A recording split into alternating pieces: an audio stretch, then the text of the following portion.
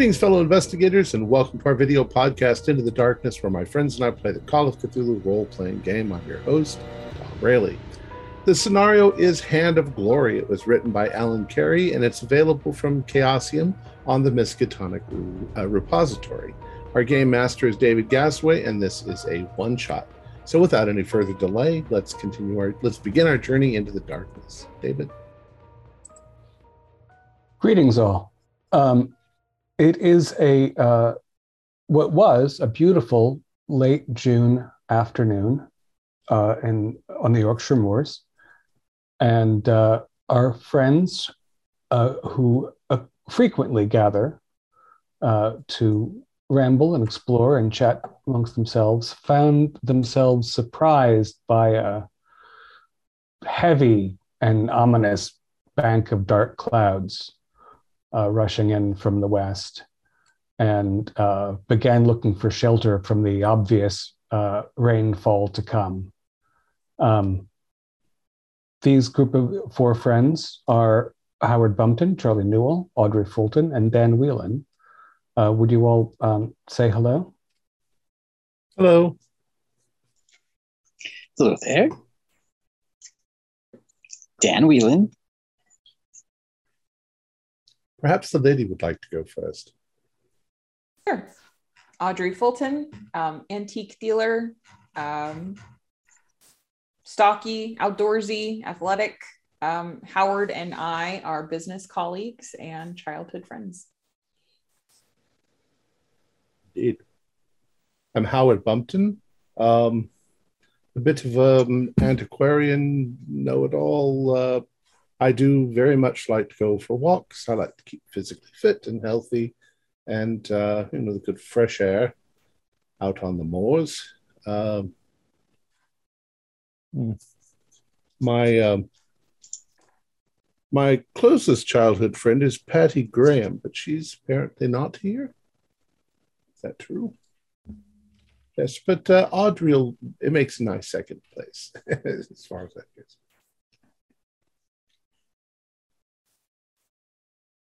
Charlie?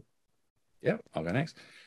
Yeah, Charlie Newell, local shopkeeper, also known Audrey for a while. Kind of consider her as my stand-in big sister. Otherwise, a fairly quiet, fairly reserved individual, one that's quite calculating and quite thorough. So definitely a by the numbers person.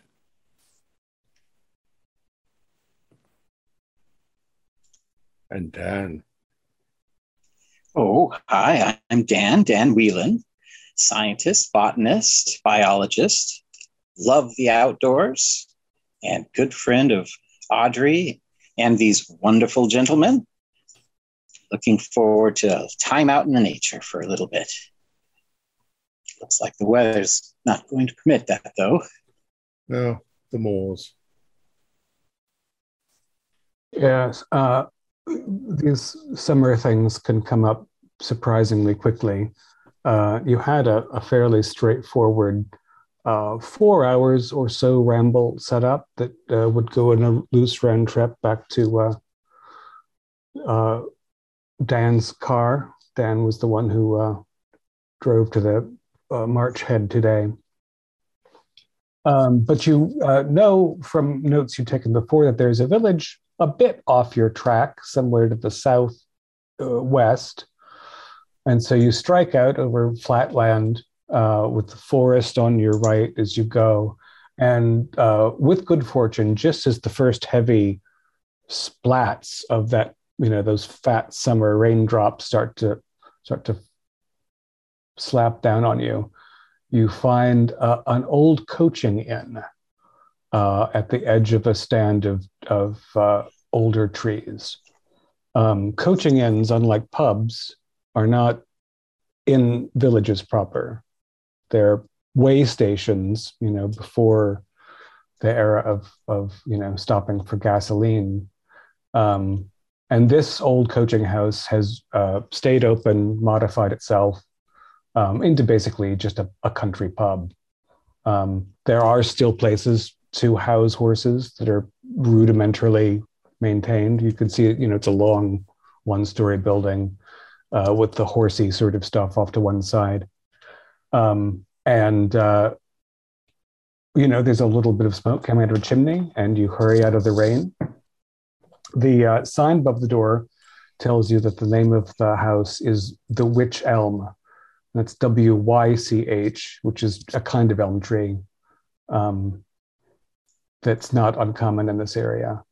So you step into the Witch Elm, and there's that moment where the patrons of the pub go silent when the door swings open and unfamiliar faces appear. And then, people turn back to their drinks and food, and you find yourself in a cozy old pub. Smells of baked bread and spilled beer and tobacco smoke. And the fellow at the bar says, "What you be having, ducks?" Good afternoon. We seem to be caught in the rain.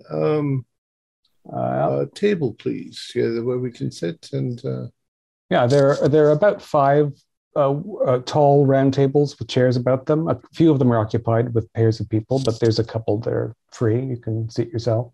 Excellent. Would you all like some beer, ales?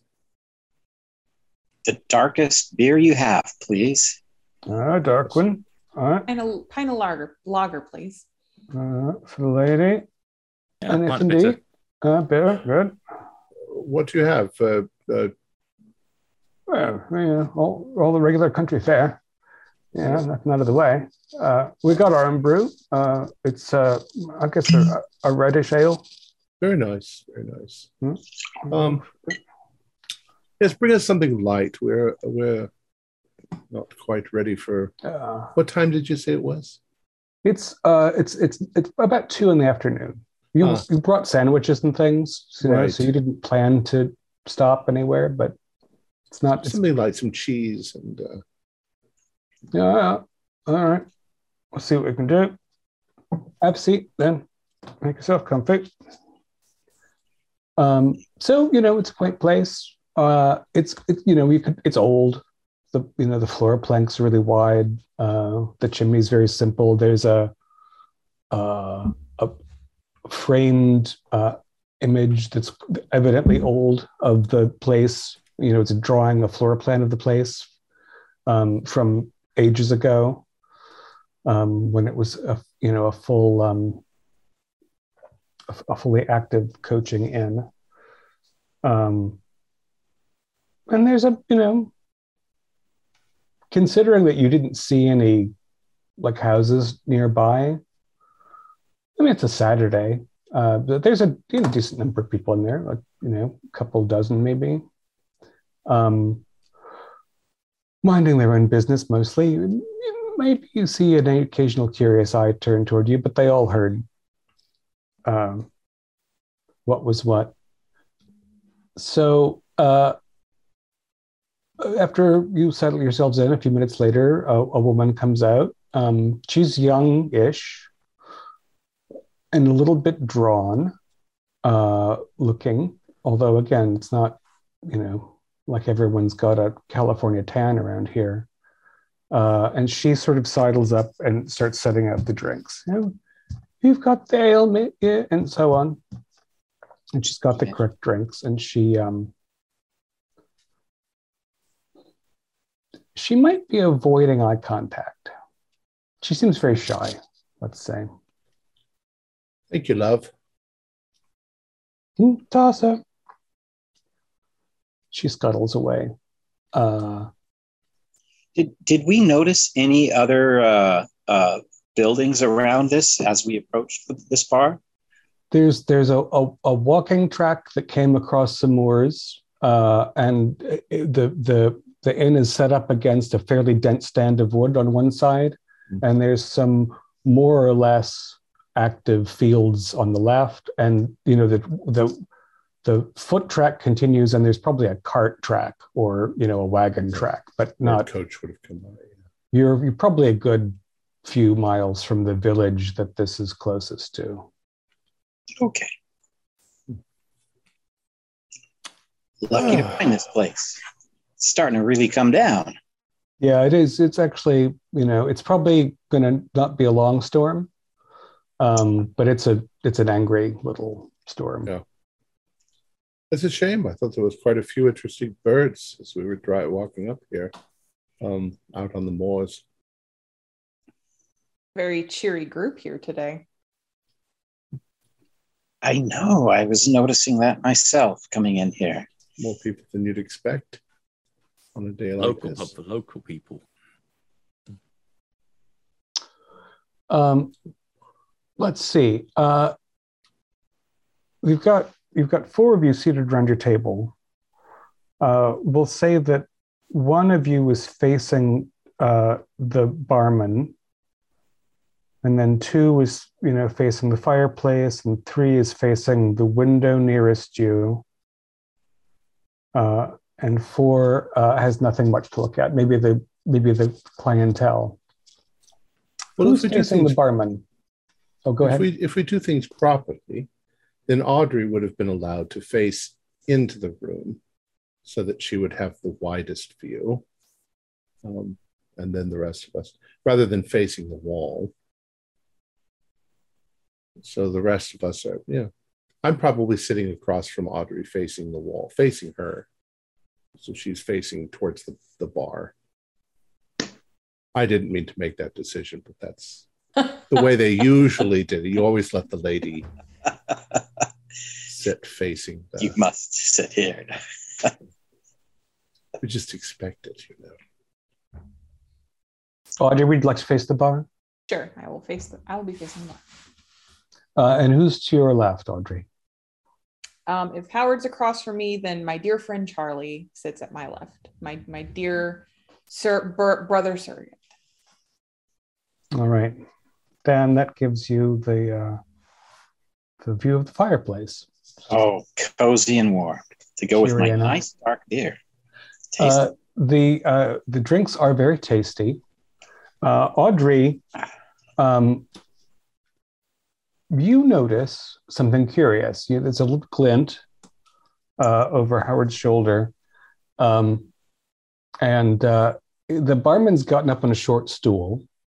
He's opened a little glass case amongst the, various gewgaws and oddments behind the bar. It's a little glass case, and he's taken one of those long kitchen matches, and he's lighting the finger of a hand, like a candle in the shape of a human hand. And he's lighting the index finger, and he shakes out the match and steps down off his stool. And nudging Charlie, did you see that? See what? Can I subtly point? Can he see it from where we're sitting? All of you have, yeah. I mean, obviously Howard will have to turn around a little bit, but right. Even then, just what is that? Rude. It's a hand. So, I'll lean in. The barman just lit a candle, but it looks like a hand. This is kind of strange. Maybe some local oddity craft thing. Maybe that's the local thing they do here. Craft candles made of wax that look like hands or something. It's very strange, though. It's a bit morbid, though, to have out in. Yeah, I do. Yeah.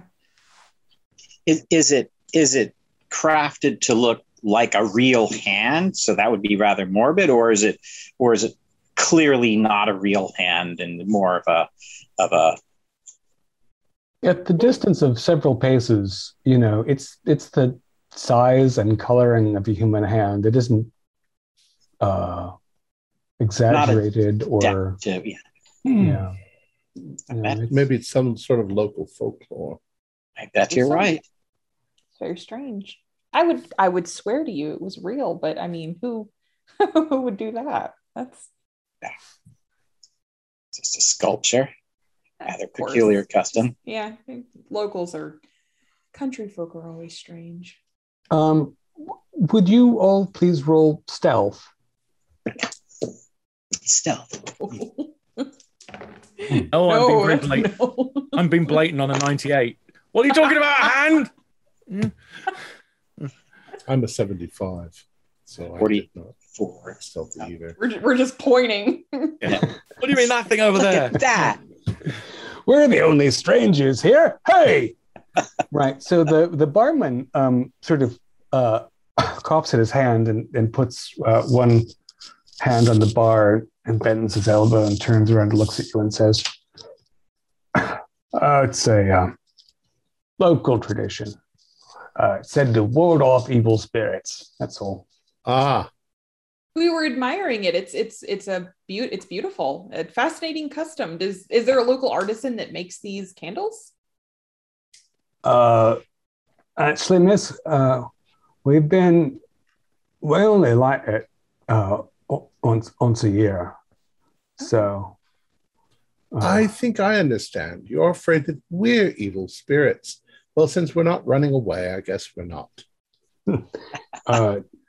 Nothing of the kind, sir. Not at all. And then he rings a brass bell behind the bar. And strangely, for the hour, he says, last orders, please. Last orders. It's still daylight outside. What the hell? I guess they close early. Maybe maybe they imported the siesta tradition. Well, I hope we don't get turned back out into the rain.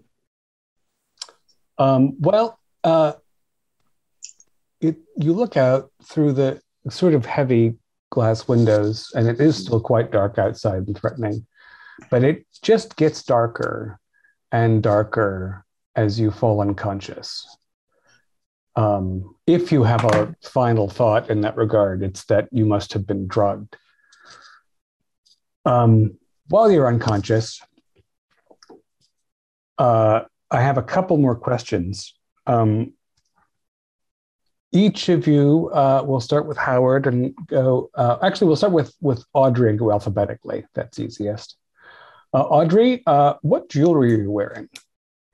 A simple silver chain that belonged to my mother, and a little gold band that I wear on my right hand. I'm not married, so no wedding rings. It's your ring finger on your right hand? Yes, it is the ring finger on my right hand. All right. Charlie, you're next. Any jewelry at all? Probably not, as we're out rambling. It's Charlie's quite a practical kind of guy and sensibly dressed. I think the closest he'd probably have is a fairly basic wristwatch. Beyond that, probably nothing much. Makes sense. Wristwatch. Dan?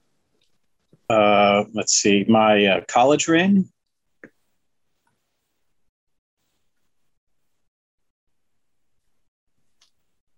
Very good. Howard? I would say wristwatch and probably wedding ring. I don't know if I'm married or not, but it doesn't say one way or the other, so we'll say I am. Pretty safe assumption over the age of 22 back then. Yeah, I'm 37, so. Yeah. Very good. And I assume you're all right-handed? Correct. I am. Let's see. Second. I am personally left-handed, so that's what I always skew toward for characters anyway. But if it fits better, then I'll be right-handed. It's entirely up to you. Then I'll be left-handed, because I am. Dan, you rolled for it? Yeah, I rolled for it. I am right-handed. And you too, Charles? Yeah, I go right. Yeah, all right. All right, the darkness is deep. You might say velvety, although it doesn't, when you start to come to your senses, it's definitely in discomfort.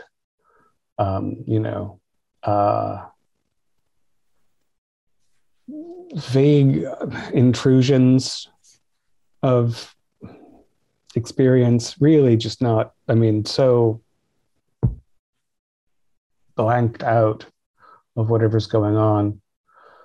And then, you have a little bit of physical awareness, which is uncomfortable too. And then there's this sound that is slightly familiar. It's irritating.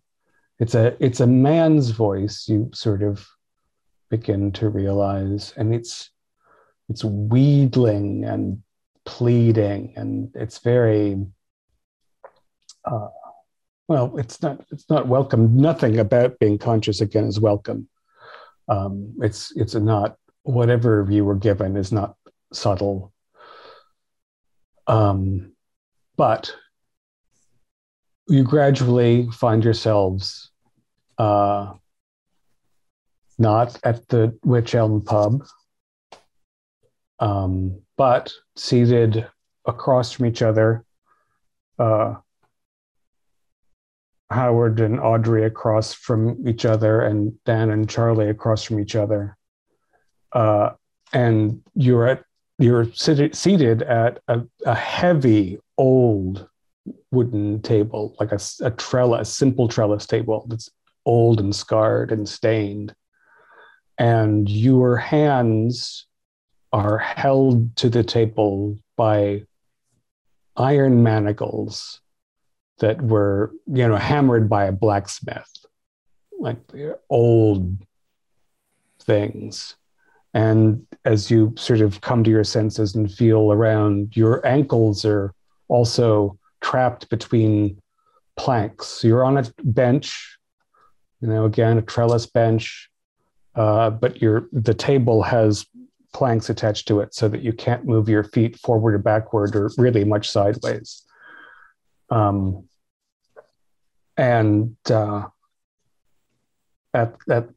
to the Charlie and Howard side of the table, beyond which there's a very simple chimney and a pot, there's also a fifth figure at the table. It's the barkeep from the Witch Elm, and he's sort of, he's wan looking, and he's shaking a little bit, and his face is covered with tears and his head with sweat. And he's just sort of saying, "Oh, please, we brought MU. We got nothing else." And you thought that it was just the five of you, as you can't wipe your faces or, change much about your position, but you realize there's a figure on the other end of this trestle table, and it's a big figure, and it's covered in layer and layer and layer of women's shawls, old ladies' shawls, top of each other, and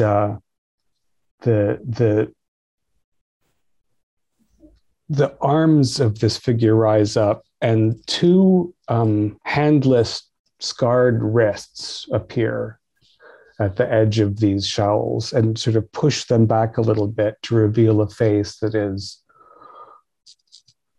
the crone of nightmares, like an old, sharp, sunken woman's face with shining eyes with dark irises. And she leans over toward the barkeep and says, no more, silence for you." And the barkeep just sort of slumps at the table. Where are we? I say, who are you? Why are we manacled? Oh, well, it's my own. You can call me Auntie. Hi. Hi. Please let us go. This whatever you want, we can get it for you, but please. We might be able to work something out that way. Yes. How one for left and one for right. And she circles the table, and maybe it's all shawls, but she's big and shapeless, but you don't really hear feet. she just moves around. What have you done to us? What's Your going on friend here? brought you here. Your friend brought you here. Him? That's so Addison. Always trying to make a deal. All right, Addison. Oh, no, I would need you for one more thing. And he sort of flinches. He looks like he was pretty, he had a semblance of presence in the bar, and he just looks shattered, and he cowers under her like a dog. And he's still circling, and she says, "Who shall it be? Shall you choose or me?" Choose for what? She stops in her circling, and she produces dramatically each of her stumps. That's when you realize that between your manacled hands on the old scarred wooden table, there's a pretty large meat cleaver slapped into the wood of the table. And she begins circling again in the other direction. And she reaches out one of her stumps. And as she does, and the shawls slide back, her arm is old and bony and scarred and strange. And the stump at the wrist is, it's clean and healed, but it's so scarred over that it's strange. And she starts rubbing her right stump over your hands as she circles the table. Her shawls are sort of dragging over your head. I try to pull my hands free. Are you saying that you mean to take one of our hands?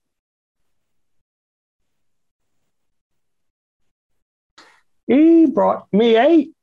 I only need 2. Shall I choose? Will it be you? Please don't harm us. Please let us go. We can try helping you out or getting you other things that you may need, but please don't harm us. Just let us go. I'll give you a chance to help, but first I need to give you a motive.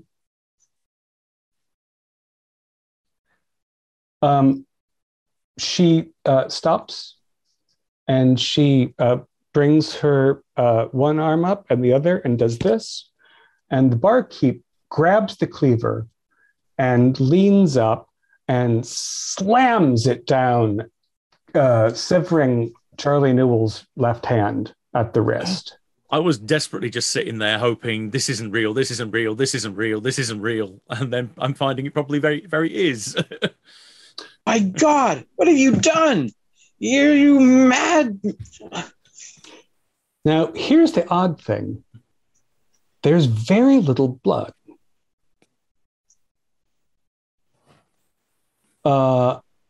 In fact, Charlie, you only take 1 hit point of damage, mechanically speaking, but you do lose 10 dex. Ain't got much to begin with. Oh, boy. And, of course, that's your left hand, so that's your wedding ring. Oh, no, Charlie, not Charlie, sorry. Your wristwatch is safely on what's left of your left arm. What's left? So I guess we'll do sand rolls. Yeah, I was about to say sanity rolls. 90. 93. No good. I actually pass even with my terrible sand. It's a good sign. Only one d10 if you pass. Yeah. I'm gonna fold this together into what follows so as not to cause catastrophic sign loss at the beginning. As you guys take this in, Auntie leans over the table, and tendrils of flesh extend from her left forearm. and they meet the recently severed hand of Mr. Newell and draw it toward the rest of her arm, and it's making little noises. There's no rain outside. There's a little crackle of fire. It's pretty quiet in here as you've all stopped breathing. So you can hear the little sounds of the tissue joining. And, she inspects the hand with a little bit of delight. It doesn't match her forearm very well, but she's articulating. And then she, pulls her shawls over her face a little more, and she takes up the cleaver from where it's embedded in the wooden table. And she says, it's enough of you, Addison. Go on. And the barkeep, shuffles off of his bench and, covering his face, rushes out of the room. Speaking of the room, it's not the pub, as we know, but it is. It's, if you look around now, as again, Auntie doesn't immediately attack you with a hatchet, meat cleaver. You're in a small cabin. The walls are maybe wattle and daub. The fireplace is primitive stone. The roof above is smoky thatch.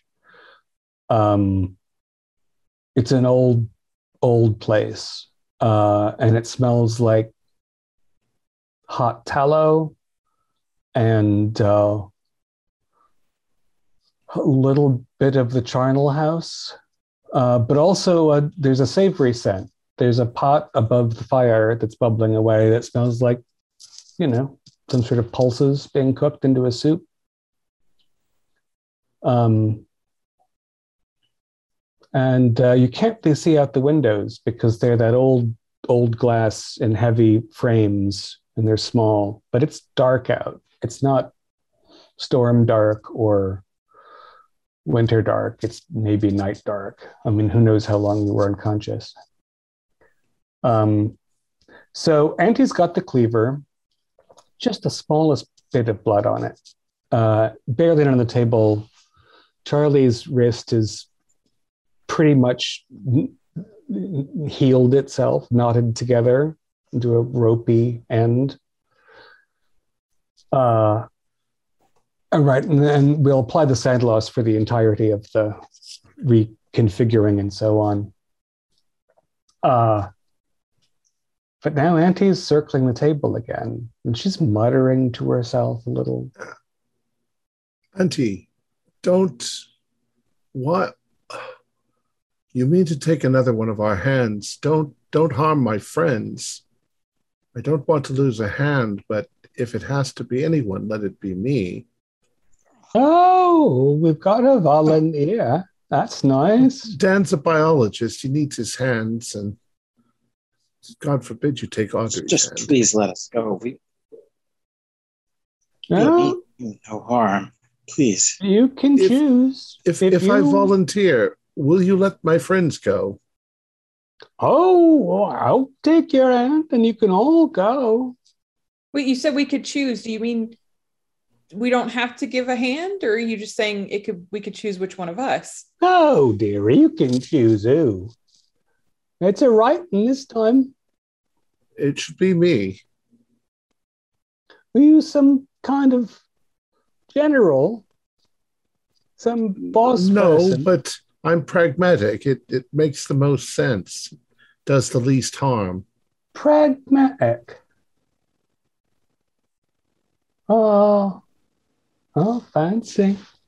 Anyone object then? What's your name, brave boy? Howard Bumpton. It's not Get right. it over with. You could always chop that one off and give it back to me. Why? Why are you doing this to us? They took my hands. I need something to work with. It's them to blame, not Auntie. The man that brought us here, he took your hands? Him and his friends. I'm a simple woman who just wants to take care of her children, and they banish me from my home. We can if you leave us be and let us free, we can bring justice to those that have done you harm. You have been wronged, it seems, and we can help you with that. But please don't hurt us. Let us go and we can help you. Or even get your hands back. Right, you know, it doesn't hurt much, do it? This has to be a dream. This just can't be real. The hand in the bar, is that yours? What if we got it for you?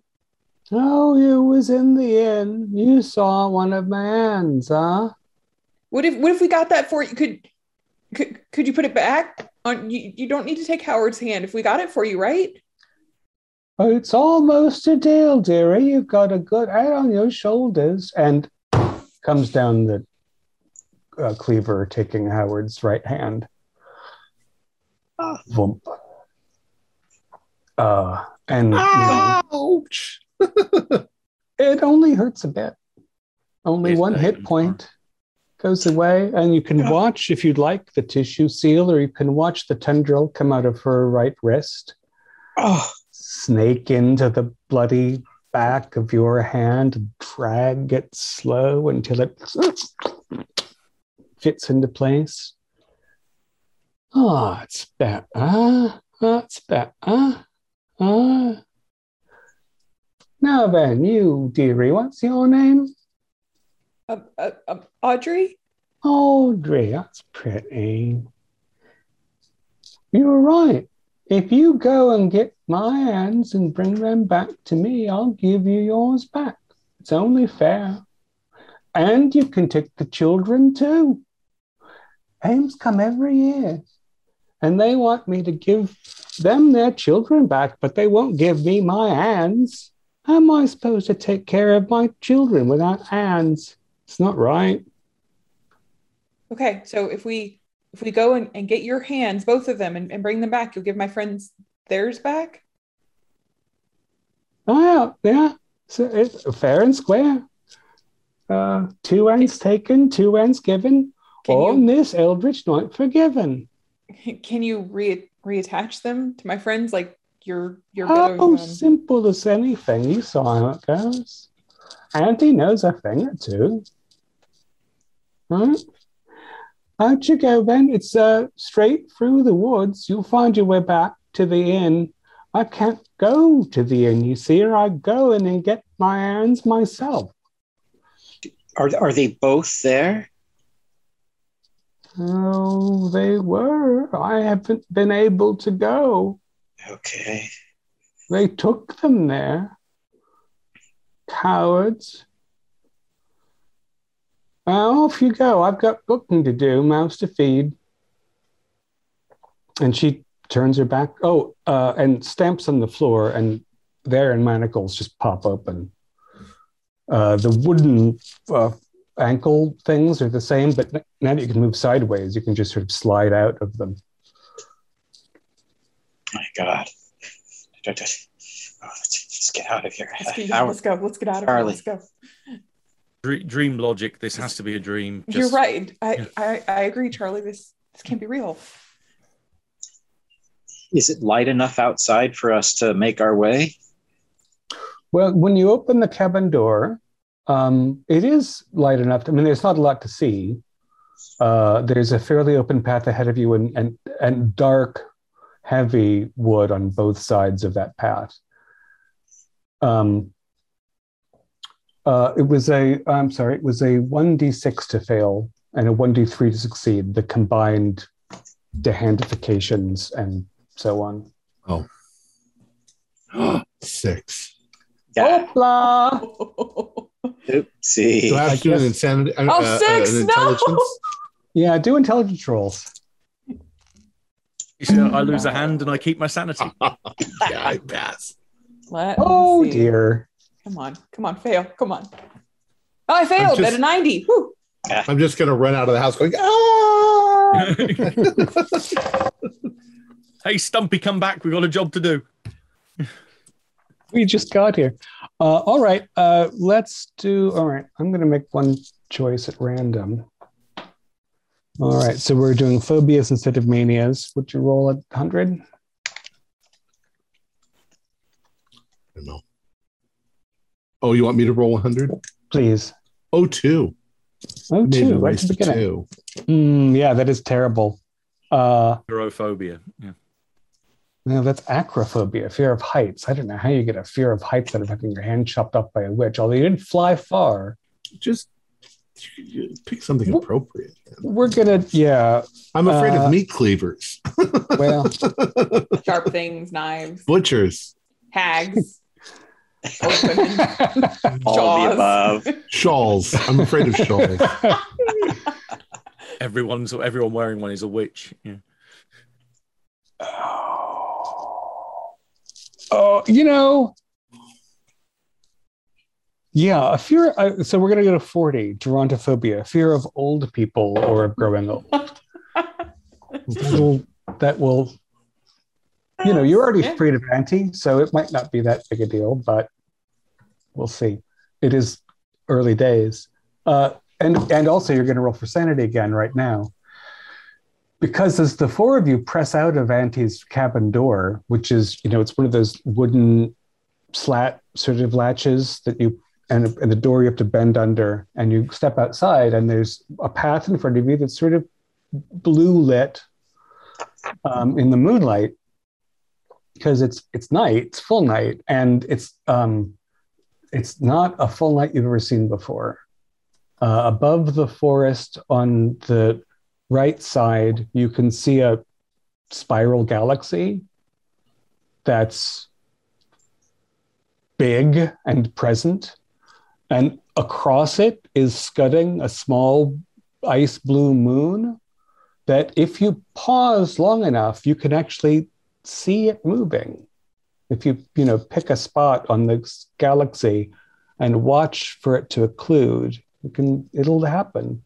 And there's another moon on your left, and it's larger than any you've seen before. And it's sort of bone white, but it's got splotches of both black and red on it. And so you need to roll for sanity. I think Charlie's right. I think we're dreaming. Oh, 1! I'm at the other end of the bell curve, 98. No, I got 19. I'm fine. 80. Okay. All right. So it's 1 or 1d3 for success versus failure. Oh, 3. And actually, I think we can let Howard off the hook for that 1 because Howard has not even gotten it together yet. That was 3 times worse than having my hand taken off. God. Well, at least cleavers and hands exist in your experience, whereas none of, Yeah, this is definitely, we're definitely dreaming because this ain't real. Do you often smell things in dreams? Because it smells out here like fresh graves. It's not nice. You can hear nothing. The trees, there's the clacketing of tree branches against each other. And somewhere, children laughing. Oh. Let's just get out move along this path and get back as quickly as we can. Yeah, this is some creepy nightmare fuel here. If we're going to meet a great deal of opposition when we get there, I think. As we're going down the path, I think I'm going to be repeating that kind of mantra in my head as to what I did in the hut. So, this isn't real, but more case of like, wake up, just wake up, and try and force myself awake because I think I'm asleep. Mm-hmm. So far, no success, but it's something to do. I am continuing in vain hope that eventually it works. Maybe I have to say it 1,000 times, maybe 10,000 times. I don't know. Do we notice anything else missing from us, or do we have everything with us? Well, you don't have walking sticks, but your shoes. Yeah, your shoes. Like basically, assume that you were bodily carried from one place to another, and so anything that would be likely to fall off might be gone. But you're not all pantsless, Right. Which would make it much more likely to be a dream. What was that? Nice. Bowler. What was that? A witch. A witch, a hag, a crone? I don't. Have you ever heard any stories of? I've heard of stories of witches, maybe stealing children away, but I'm just grasping at it now. I can't. She was so big and covered in shawls. We couldn't see what she looked like. Does any of this ring true? I have a bit of occult knowledge, old women grabbing children. Creepy old witches out on the moors. Yeah. Sounds like every story. Yeah, I don't think that there's anything, what you roll that occult, just on the off chance. You're local-ish. An 08. Okay. Is an extreme success. There is one thing that you recall with a new sense of foreboding. The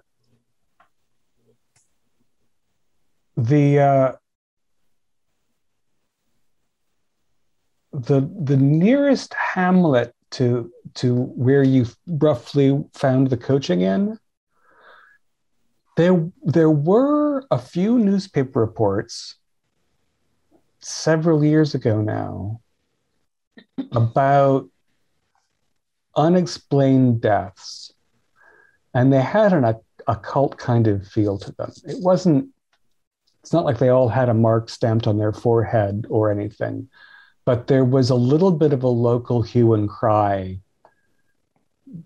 out on this end of these moors about, witch trouble. But obviously, that's the sort of thing that gets reported on in larger papers with an air of derision. Of course. Now you're curious about whether those stories had any merit. Anything else you want to do before you, or as you crossed through this pathway between dark woods? I keep looking at Charlie's and Howard's hands, like, just, are they really gone? Did we really just experience this? If one of you is likely to do the brief experiment of like passing their wrist through the place where the hand would be, and it's not hypnosis. As we're walking away from her place, I'm going to look back at it and see, does it look like something built by normal people, or does it look like a strange, weird thing in the dark? It looks like an old cabin. The smoke that comes out of the chimney is dimly visible in the strange moonlight, starlight. There's light in the small, heavy glass windows. It doesn't look. There's no indication of falsity or. Okay. Yeah. And as you're walking, there any indication there? Go ahead. Oh, pardon me. Was there any indication of it being having any technology of the 20th century, like electricity or a phone or anything like that in there? Nothing of the kind. No. The candles weren't even beeswax or paraffin. They were tallow, and they weren't even very clean tallow. That's old. Yeah. And as you're walking through the wood, you can hear the children's voices getting louder. And you approach a clearing from at which at a distance you can see, a bunch of kids and adults just on a sort of grassy field in groups of 3 and 4 and whatever. Do you want to do anything before you walk into that field and In the middle of the night, sitting in the grass, or it's not very dark here with the two moons and the huge constellation. It's pretty. It's not, it's like it's sort of dusk light, bluish dusk light. Are they dressed peculiarly, or no? We hear any conversation from where we are? You just get basically only the kids' voices come out because they're higher pitched and louder, and it's maybe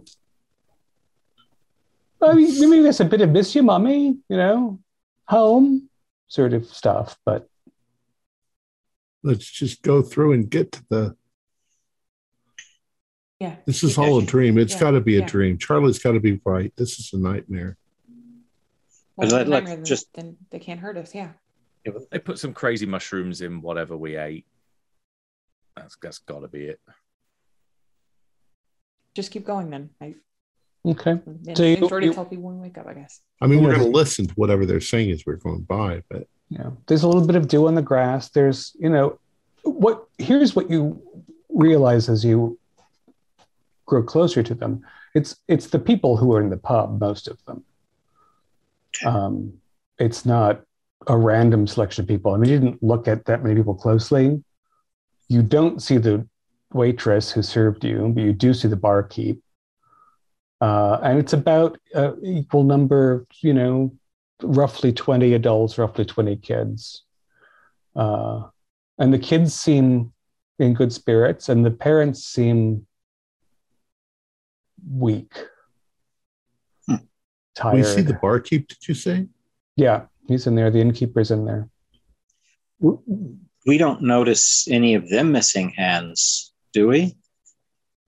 Spot hidden me in the weird twilight. 95. It's very dark for me. It is very dark. I can concur on an 84. Oh, can we all go ahead? Observe this? Sure. I didn't see it. No. All right. We'll be closer to these people. So, but if I see the barkeep, I'm going to march up to him and say, "Look here now, what have you done to us?" All right. And he's sort of crouched on the ground with a 8-year-old girl, talking to her sort of earnestly, and he says, "Not in front of the kid, heavens!" And he sort of sends her off, and he says,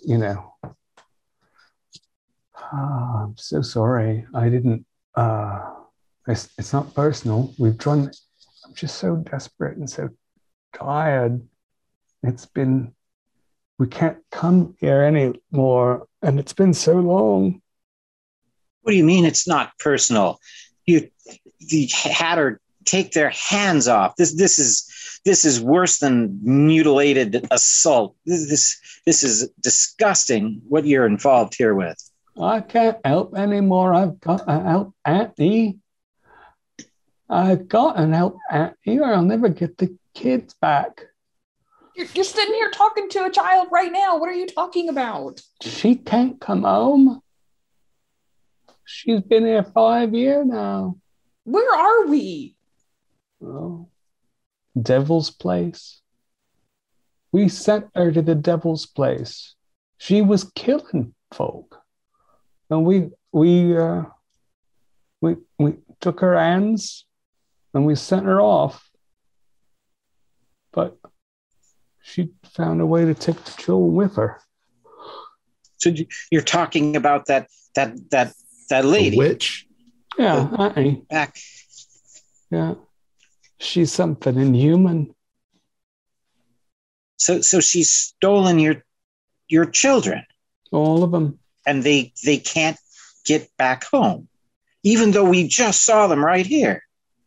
Well, this isn't home. Look at that moon. We're far from home. We can only come here one day a year, and we beg and we offer. What do you mean you can't? She was killing people.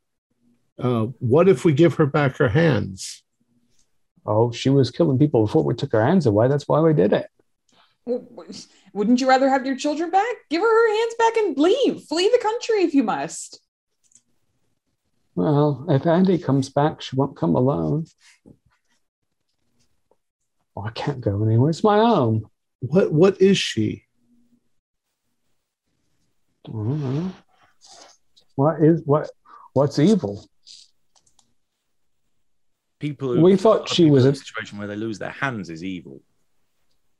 well, I ain't proud of it. That's true. Has anyone ever spoken of a way to just end this madness, to stop her once and for all?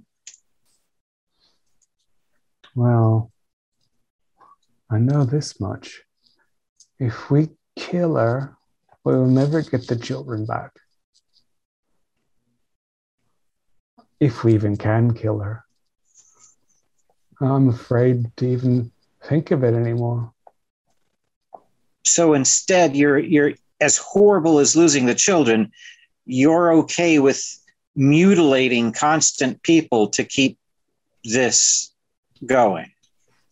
If it'd work, I wouldn't feel so bad about it, but I don't think it's going to work. I mean, she's not letting us go, is she? How did you catch her in the first place and cut off her hands? It's in the book. It's in the book it's in an old book. I half understand it. Or we need to go see this book. We need to stop this. This has to come to an end. Yeah, something tells me this halfwit isn't going to tell us so much. Is it in the pub? Yeah. How do we get back? How do we get back there? Oh, the witch elm's always at the other side. And there is a clearing opposite the one you came down. Let's go.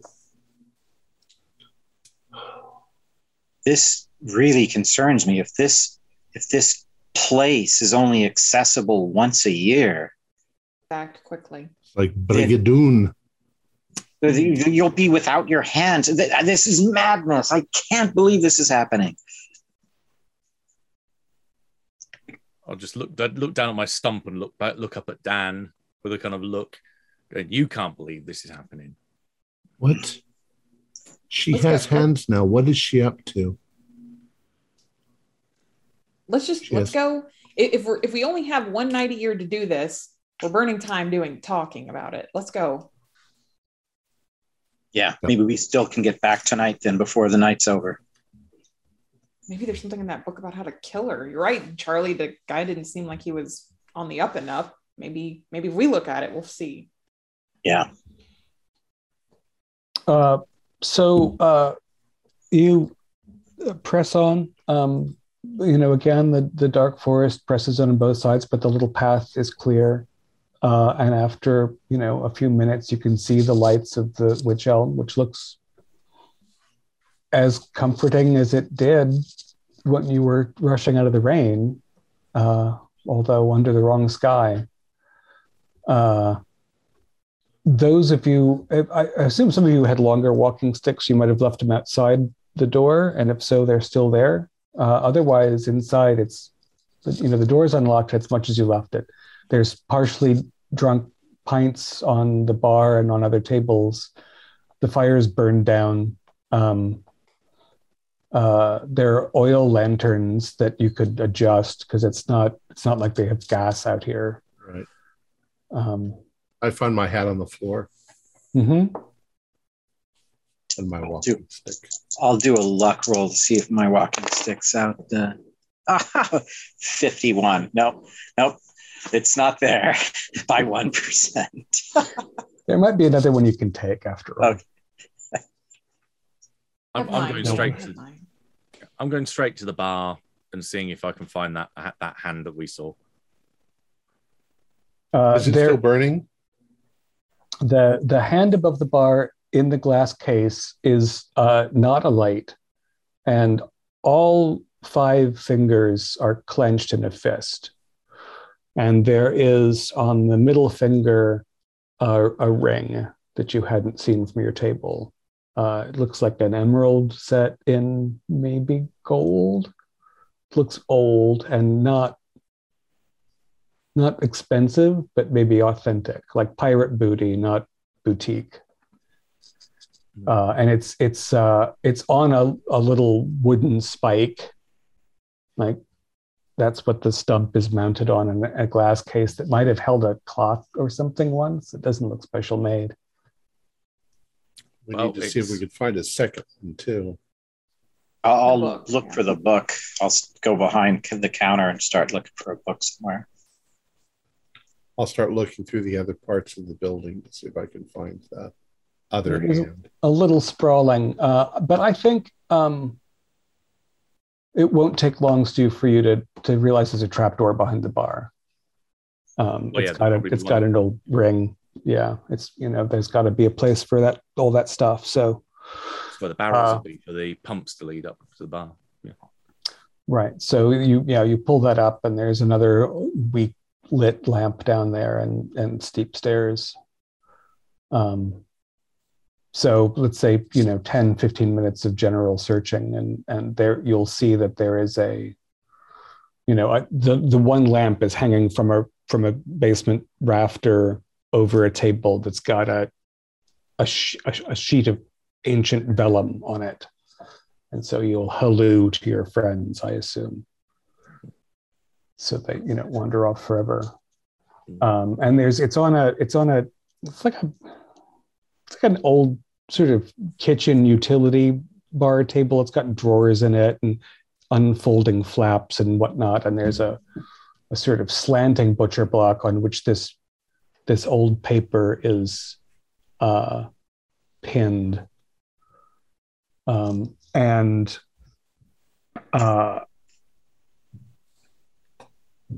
it's the text on it is old enough that I would like you to make an English roll to sort of make good sense of it without a lot of work.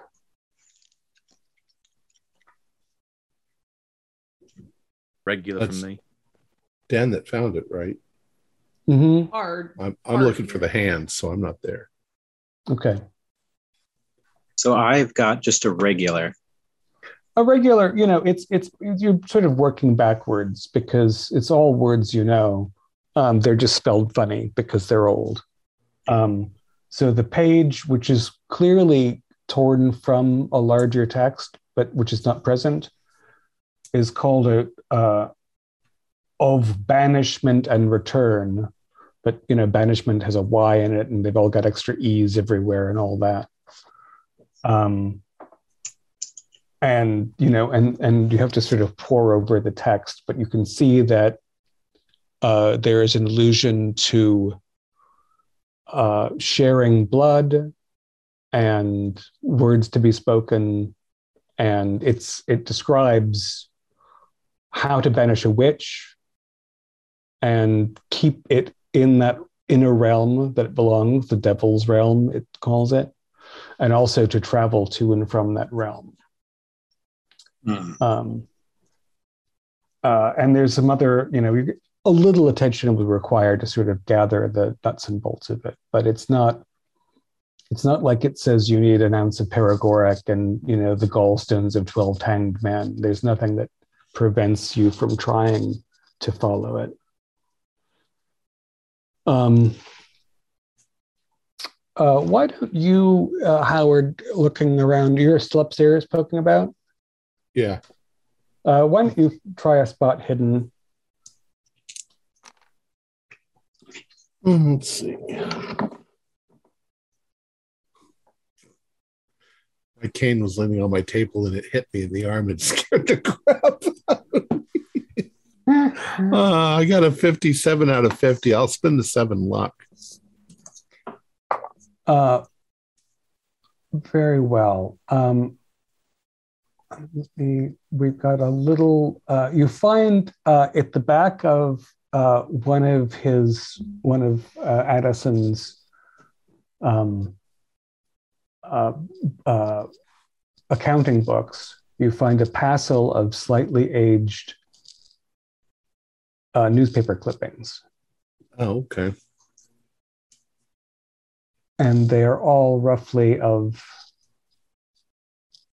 the same character. Let's see, from the Yorkshire Clarion. Rambler found dead on moors. Miss Riley's body found in the woods, missing since December 10th. Deceased said to have suffered from insomnia. And as I'm reading this, I quickly bring them downstairs and read them to the others as we're through there, so they can hear. The mystery surrounding the disappearance of Miss Sophia Riley, 22 years of age, of Elm Grove, Thornhill, Lees, Dewsbury, was solved this morning by the discovery of the body on the edge of the woods on Rudland Moor. Miss Riley left her home about 6 o'clock on Thursday morning to meet her friends and go rambling, and she was last seen alive near the Witch Elm pub. She was then in good spirits and told an acquaintance that she would not keep her talking longer than was necessary, as she was anxious to return in time for work. What became of her after that has been a mystery up to this morning. A diligent search was made by the West Riding Police and the fullest inquiries amongst relatives and friends, but these failed to reveal her whereabouts. Miss Riley's body was first seen this morning by a rambler, John Martin. The body was conveyed to the Victoria Hotel, where an inquest will be held probably tomorrow. There was nothing found in the deceased pockets likely to throw any light on the tragedy. Although the deceased enjoyed fairly good health, she had complained that she could not sleep, and on one occasion, some 12 months ago, is said to have risen in the middle of the night and was found wandering in the village by the policeman. She was a good worker and was fond of her parents and her home. So there are about 6 clippings that are similar, and some of them have dates. They're not all from the same paper. They're all different people. And beneath those, there's some sketches. Very strange. Our young in exchange for hers. We had no choice. She speaks of her young. 5 long years. Oh. What on earth are these strange thorn seed pods or whatever they might be drawings of? So it's a combination of, sorry? I'll say Dan's our biologist, if they look plant-like. Does that at all ring a bell with me, or like tumbleweeds? Or I mean, they look a bit like some root vegetables, but it doesn't have a scale, and it's the combination of this group of newspaper articles and these drawings and ramblings. Given that you've met Addison, he seems a bit touched, would probably strike you as the ramblings of a backward fellow, except that you've just been outside. Perhaps it's the plant he used to drug us with. I'm going to turnip with lots of roots coming off the bottom. Turnip. Did all of the articles describe people who suffered from insomnia? Very similar symptoms, yeah. And strange behavior, unexplained behavior for a period of time ending with surprising death. Somnambulism, they would go walking. Yeah. A plowman who went right off a field into the woods and couldn't explain where he was and then was dead 3 weeks later. I fear that may be our fate, if we're not dreaming, of course. I didn't mention anyone with missing limbs, so... No, not a word of missing limbs. The search continues. You're all in the cellar at this point? Yes. Yeah. There is a lot of regular paraphernalia, and there is a drawer underneath the ritual document that has a glass case just like the one upstairs that has the opposite hand. It is ringless, and it has one index finger extended. At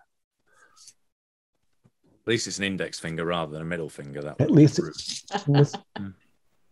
although it kind of feels like the latter.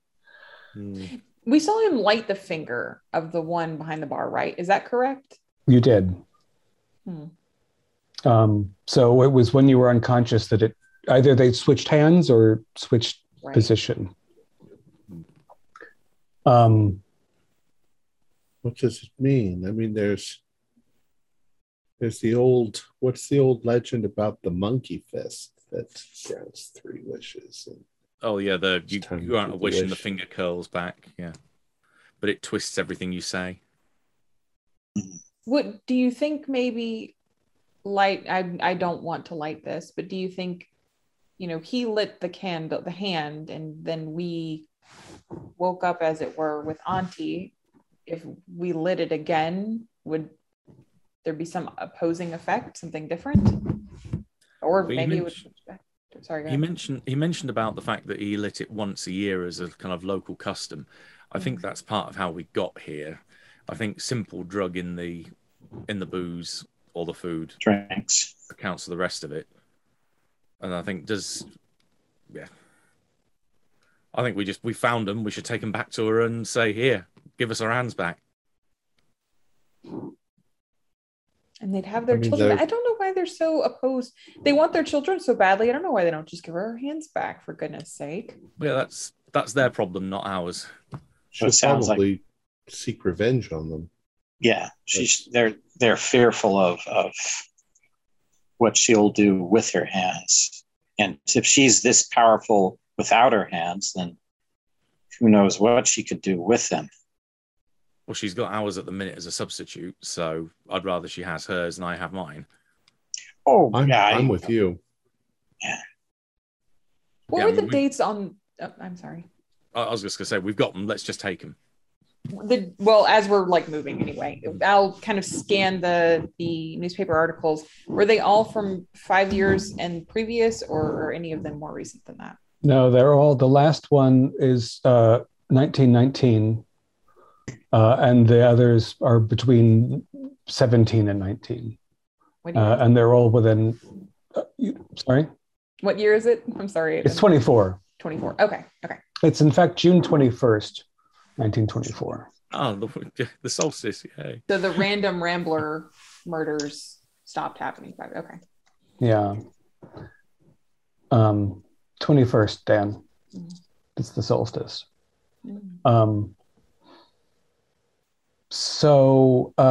You've got two desiccated hands in glass cases, and a sheet of old vellum and some newspaper and the ramblings of a lunatic.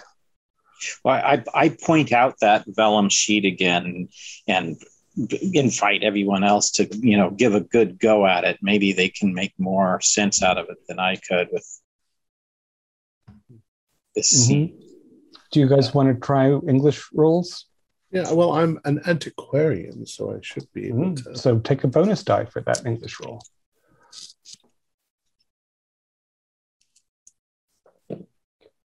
Oh, 3. Wow. Okay. So there are a couple of specifics that stand out to you that Dan hadn't noticed initially.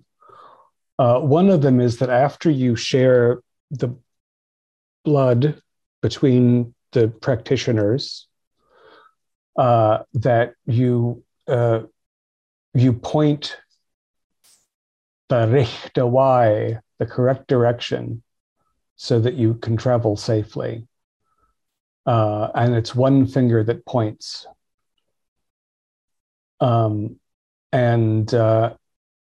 It also, what else? It says that you can keep a sight on one end of travel to the devil land and home with a trinket. It doesn't give any specifications about what that needs to be. But the implication is that you can sort of put a post on one end of travel to make it easier to go back and forth, or not a physical post, but use something to call to us mark back the to way. same. Yeah. Yeah. And yeah, it's about you have to offer blood and share blood, and there's a passage to say, but it's just nonsense words as far as you can tell. And this is basically allowing us to have safe passage back and forth. Is that what? Yes, it's evident to you that this is how they've taken the witch elm to Auntie's land and back more than once. It doesn't indicate why they only have done it 5 times. But it does, it certainly alludes to there being a dire cost to this and all such meddlings. And that's, just regular sort of pot boiler. Well, I'm with Charlie. I think we should just go and give them back to her, but I'm afraid that they're going to be opposing us if we try to get through that field with them. You can hide the hand in your coat, Dan. You have a large coat. They can also assault us because they know what we're going to do. Well, I've got my walking stick now, so or we just go around them. Yeah, we could go around them. Avoid them. The spell says basically if we point the finger in the direction in the right direction, or perhaps whatever direction we point it becomes the right direction to get where we want to go. You mentioned about this item that's supposed to be the thing that makes the way home. Mm-hmm. Like a wristwatch, perhaps. That I was more thinking the ring, because she didn't strike me as being someone that had jewelry. There was you didn't see any bracelets on her or any hint, no wristlings of necklaces under her many shawls. Yeah, the ring just seems a bit of a juxtaposition. I'm wondering if it was added to the hand. So yeah, have a look at the one that we've taken from behind the bar and see if we can move the ring up and down the finger, and let's see if there's any marks and like a ring mark or ring band under that would imply it's been there for a long time and it was worn regularly. So the bar hand is it or was it her right? I guess it is and will be, perhaps. Is, was, and always shall be. It's the right hand. That's curled into a fist. It's unpleasant to the touch when you open the glass case. It's cold and leathery. It's fleshy. It's not easy. It's not like it's going to tear, but it gives. And as you pull on the ring, the joints sort of pop and twist within the slippery flesh. If you slide the ring up the finger, there's not the sort of mark that a ring would leave on living tissue. Whether that means it wasn't hers or not is not evident. But you can move it, and you can mold the hand to some extent. It'll creep back into a fist. I think take the ring off and leave it here, because if that's what's making the exit, we don't want to give her that as well. But if she doesn't fulfill the deal because the ring's missing, will we have time to come back, get the ring, and bring it back before it strikes midnight and we lose the day and your hands are gone for a year? Yeah, I'd also hold by the letter of the deal that we were bringing back her hands. That does not specify ring on the hand, that we have specifically brought her fucking hands. Oh, I agree, technically, but she's going to be the one holding pretty much all the cards with the ability to put the hands back. Then if she starts complaining, we threaten to throw it in the fire unless she backs down. Okay, I'm with you. Also, I'm not sure that we have to worry about midnight. Well, it's a They short sort night anyway, being the solstice. That's sort of a modern thing now that we have wristwatches and stuff, but people would say once the daylight comes, then the night is finished. I look for a sturdy cane, gosh darn it, since mine's not around. Is there a bottle or two of very flammable? Oh, not like I'm focusing on flammable, but is there like some whiskey and a couple towels handy in the bar? The bar is fully intact. The cash register is there. There are plenty of walking sticks. Some of them will be more worn than others and of various heights, but I would like 2 bottles of whiskey, 2 bar towels, and I check to make sure my matches are still handy.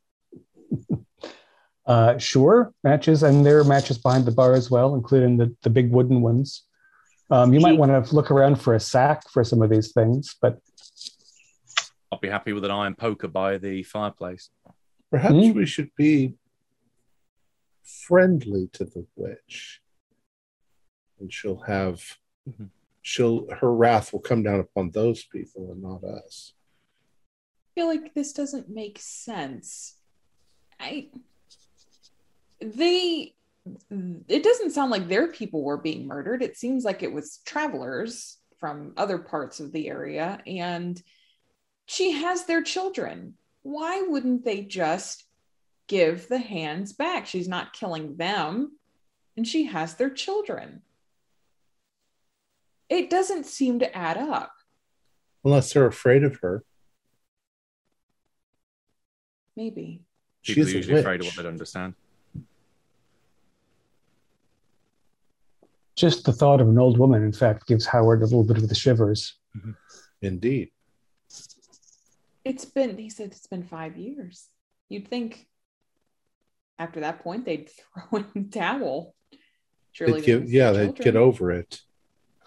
Would you all give me an idea roll?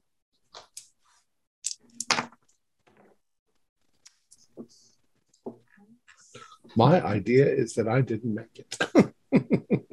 I'll spin the luck if no one else got it, because I'm not that pass. Okay. Regular pass. When you were looking around to see if any of the locals' hands were missing, it wasn't clear that anybody was missing a hand. But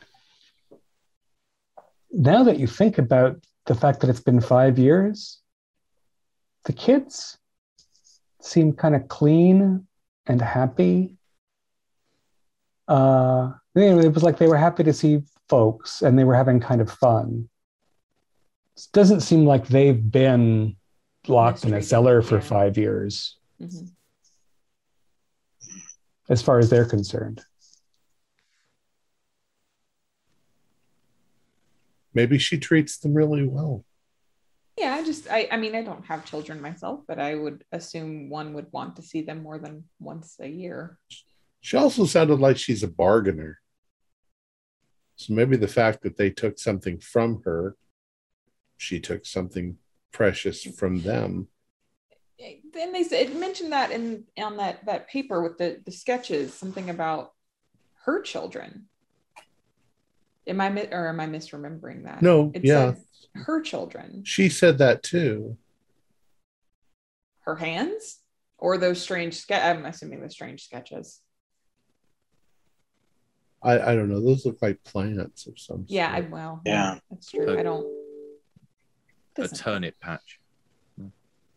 It doesn't make sense.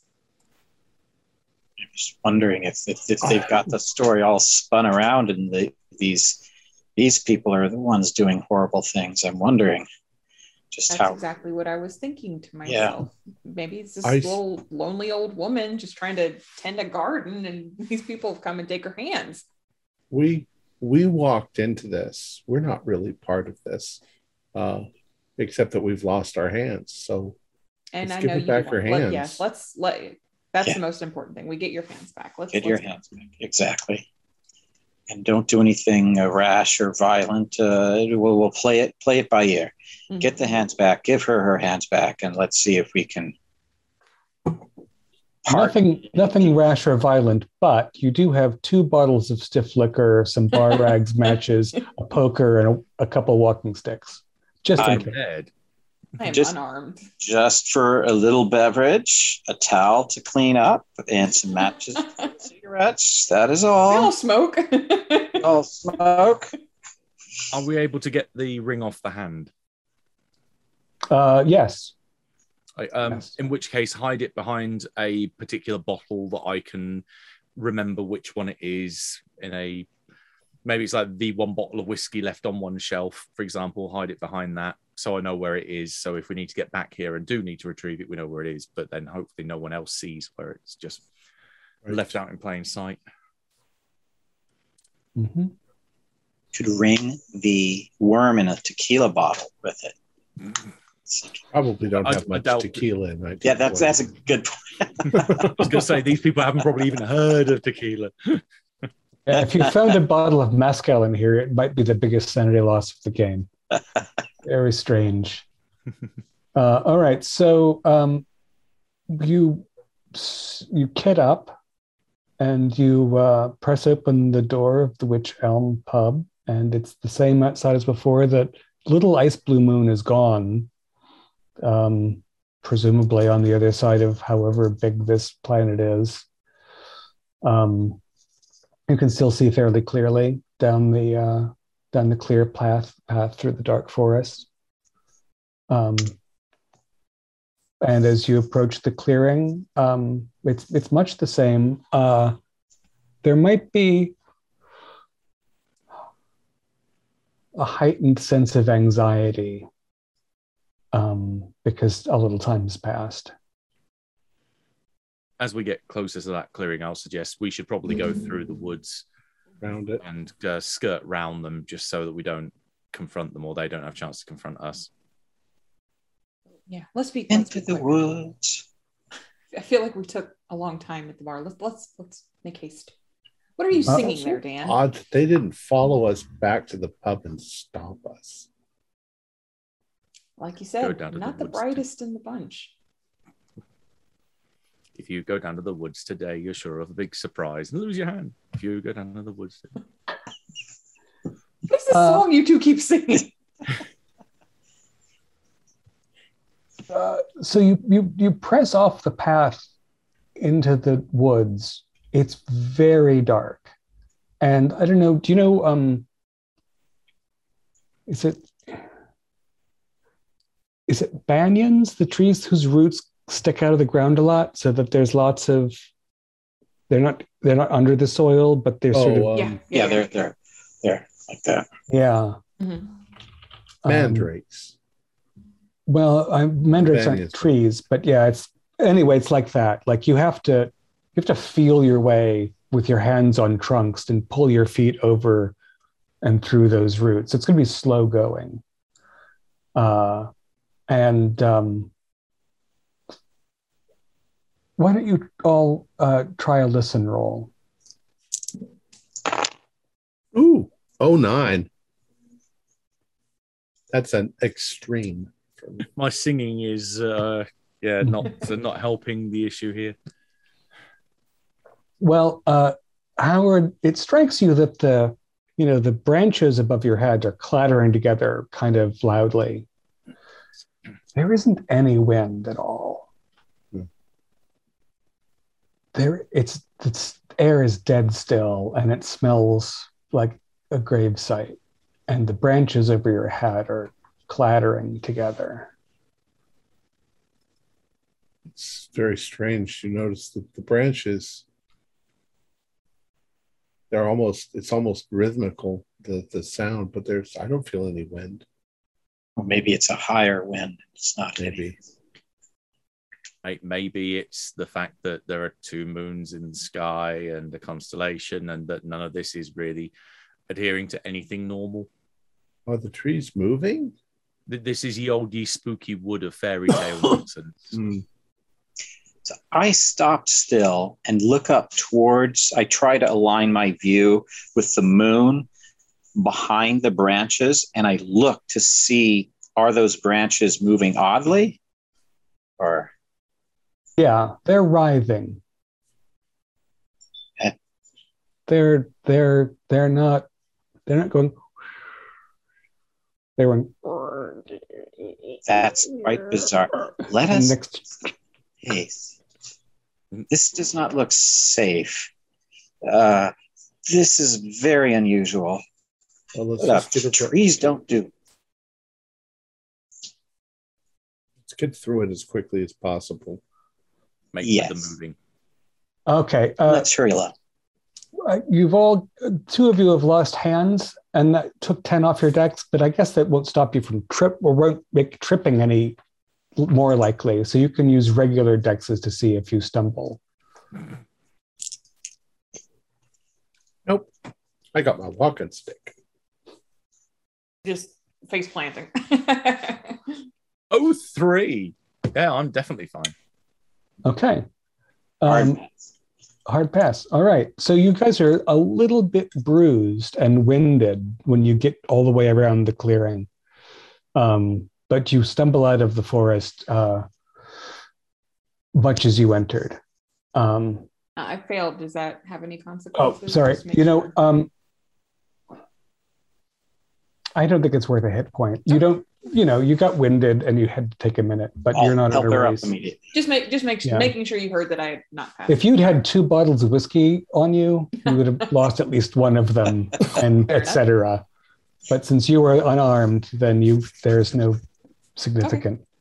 Okay. So you reach the far path toward Auntie's house, and her door is closed. There's still light inside and smoke in the chimney. Doubt she's the kind of person that goes out wandering at night, especially when there's not really nothing really to go and see. Mm-hmm. Go up and I'll bang, bang, bang on her door. Okay, you bang and it swings in abruptly. And Auntie's hunched over the hearth on the far side of the room, stirring her pot. And she sort of, she uses one of your hands to pull the cowls back up to her forehead and grins at you and says, "Have you got them for me? Have you brought my own hands back?" We have. Let's see them then. Well, would you answer some questions for us before we get them back to you? Oh, you're a Ridley boy, are you? What do you want to know, lad? Where are we? We're obviously not on Earth. You where they sent me. Ask them. It's not where I come from. If we give you back your hands, are you going to let us go? I'll give you your hands back. And the children, too. We'll all go back alive to where we all come from? Well, I have no reason to stop you. Well, are you going to seek revenge on those people that did this to you? We don't really care. We just want to get away ourselves.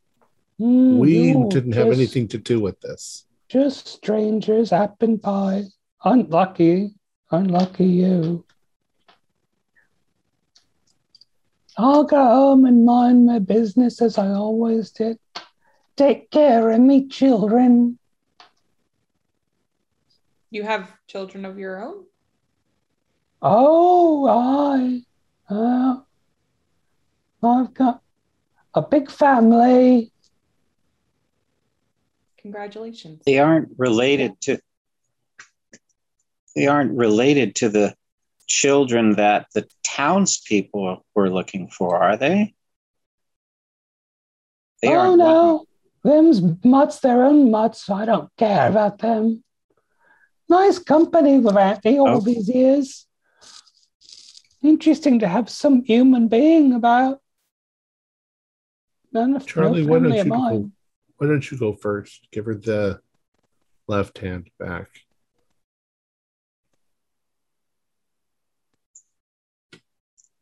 I'm standing in the doorway, making sure that the door stays open.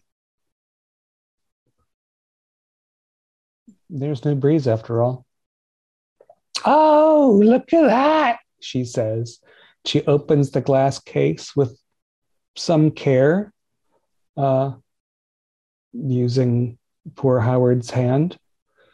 And she takes out her own, and it starts twitching even in the air. And she sort of like takes Charlie's finger. Oh no, it's that Charlie's left is gone. Yeah, Correct. I think so. She takes Charlie's hand. It just pops off, a little squelch. And her own hand sort of snaps on and starts to writhe into place. And she holds yours back. Go ahead and have it, Duck. It'll fit right on. Go on, got a nice stump here waiting to be reunited. Yep, and it too, it feels, it itches and burns. And Like little second hand. Yeah, a little bone protrudes from your stump, and then it sort of settles in like a lap dog. It's a little bit of ropey tissue Working? connecting them. I'm asking Charlie. Yep, seems like it's fine. All right, that's half our deal done. That's half our deal. Come Right. on and give Auntie. I'll put the other hand there. She flips the case open and leans down on the table. Where's my ring? Where's my bloody ring? You didn't say anything about a ring. You're a simple man. My ring. So she pulls off the right hand with the left, and she throws it on the floor. And she, starts jabbing her own hand back on, and she's sort of hunching up all her cowls. Children, they're cheating us.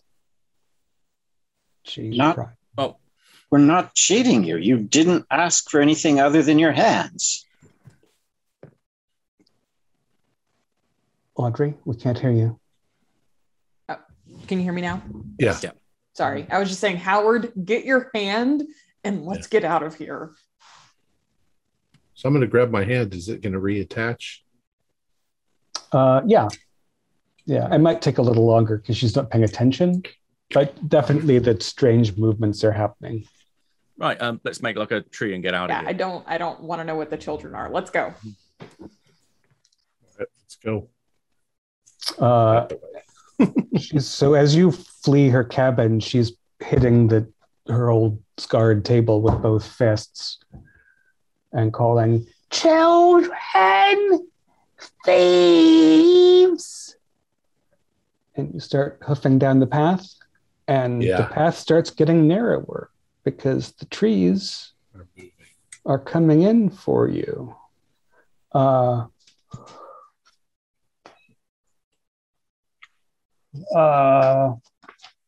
I guess, again, you don't really need hands you've got your hands back. So at full dexterity, run for your lives.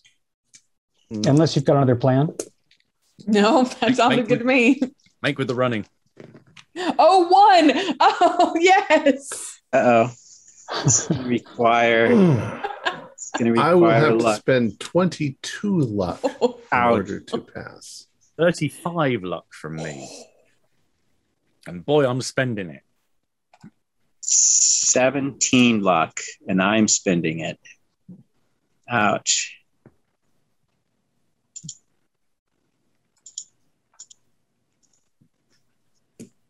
In Audrey's memoir, she describes her old friends. All right, so you make a mad scramble. The forest, after all, doesn't usually come out of the ground, so it's taking a minute. Not unless you're in Macbeth. Yeah.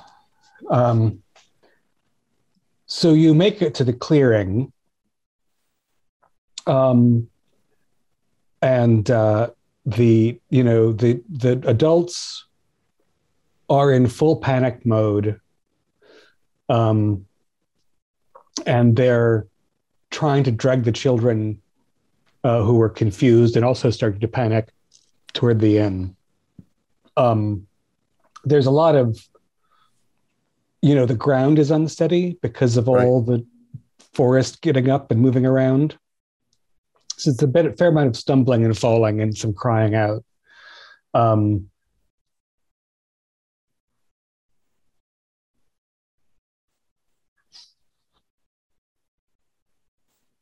We're going to need a fair amount of luck to get to the end before the forest closes in, or we can try to see what a couple of whiskey-soaked rags can do against some dark young. We'll try the diminished luck rolls first. Molotov cocktail. Come on, luck. 36 is under regular my 40 that I success. have left. Yes. Yeah. Awesome success.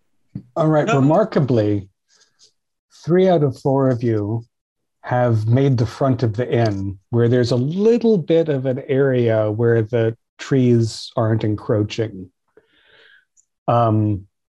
And let's say roughly half of the parents and children have made it with you, but there's a lot of wailing and gnashing of teeth about that.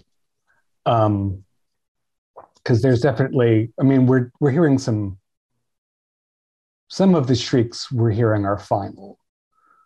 And it's evident now that the trees have sort of wakened, that they have drooling mouths as well as snapping branches, some of which are sharp. And yeah, there's some. Let's have a little sand check. All a dream. It's all a dream. All a dream. La la la. Failed. I passed my sand check, but I'm trapped somewhere. Okay.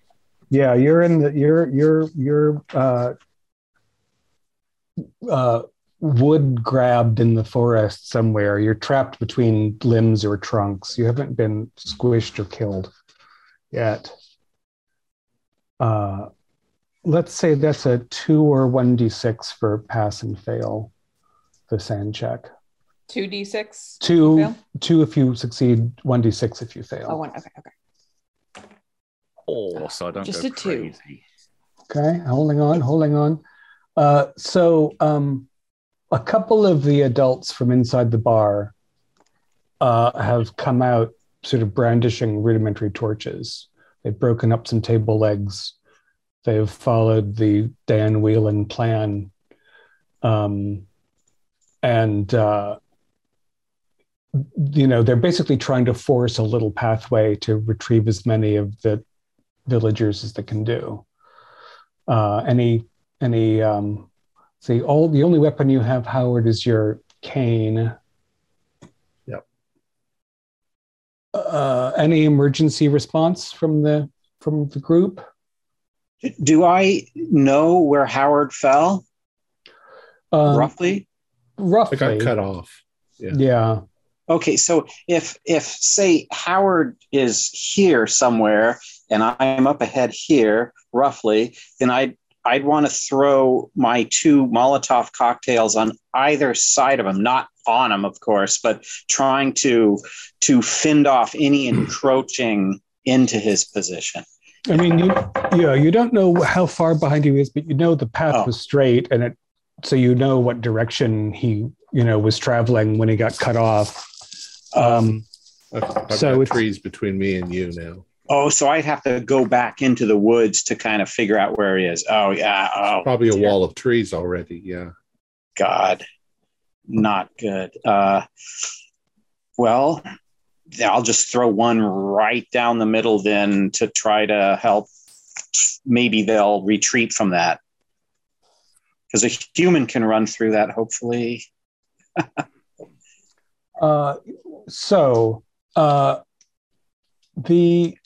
You and some of the villagers are prodding at the wavering forest, and it retreats from fire, but not like Frankenstein or like a dead wood tree.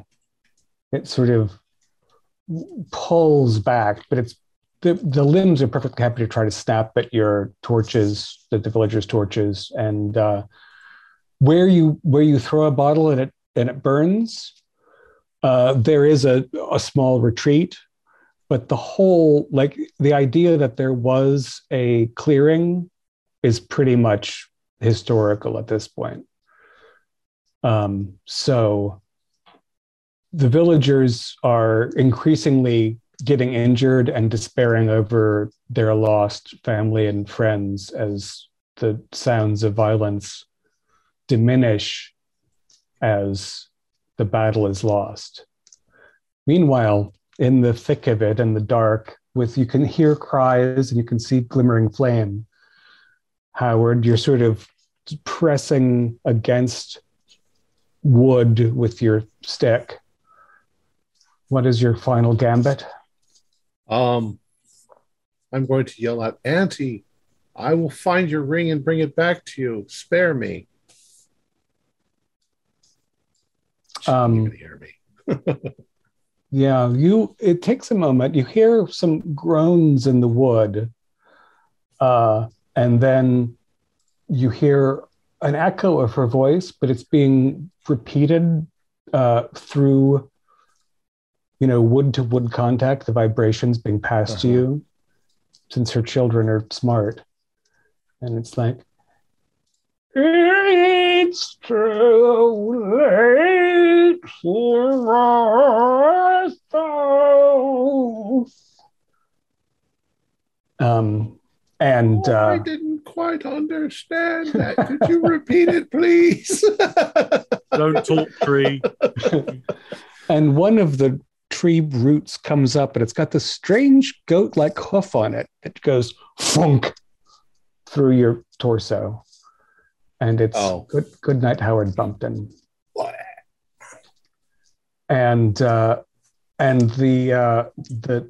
fiery sphere around the Wych Elm pub shimmers and shakes, and everything goes dark. And you find yourself in Yorkshire, in the Wych Elm pub, where there's a couple of small fires to put out and a bunch of sooty crying children, and about 8 of the adults of the 20 odd that went out. And you'll have a hard time explaining what happened to Howard when you all get home. But that is the end of the Hand of Glory. Cool. I thought you were saying they're going to have a hard time explaining to me. And I'm like, I'm dead. We break out a Ouija board. We have a little discussion. Yeah, Howie. Do they retrieve the ring? The ring is where you left it. And that's probably a good thing, because if you had brought the ring back to Auntie, she would have released you with your hands and the children, and she would have come back with her children, the dark young, quite a number of them. And so in terms of total loss of human life, you guys probably optimized this Kobayashi Maru of a scenario. Yay. That ring is getting melted down. Yeah. The gem has been popped out, and then the gold is being turned into something nice and wholesome, like a little unicorn or something. So, is there anything you need to explain to us then afterwards? Was it Shub-Niggurath?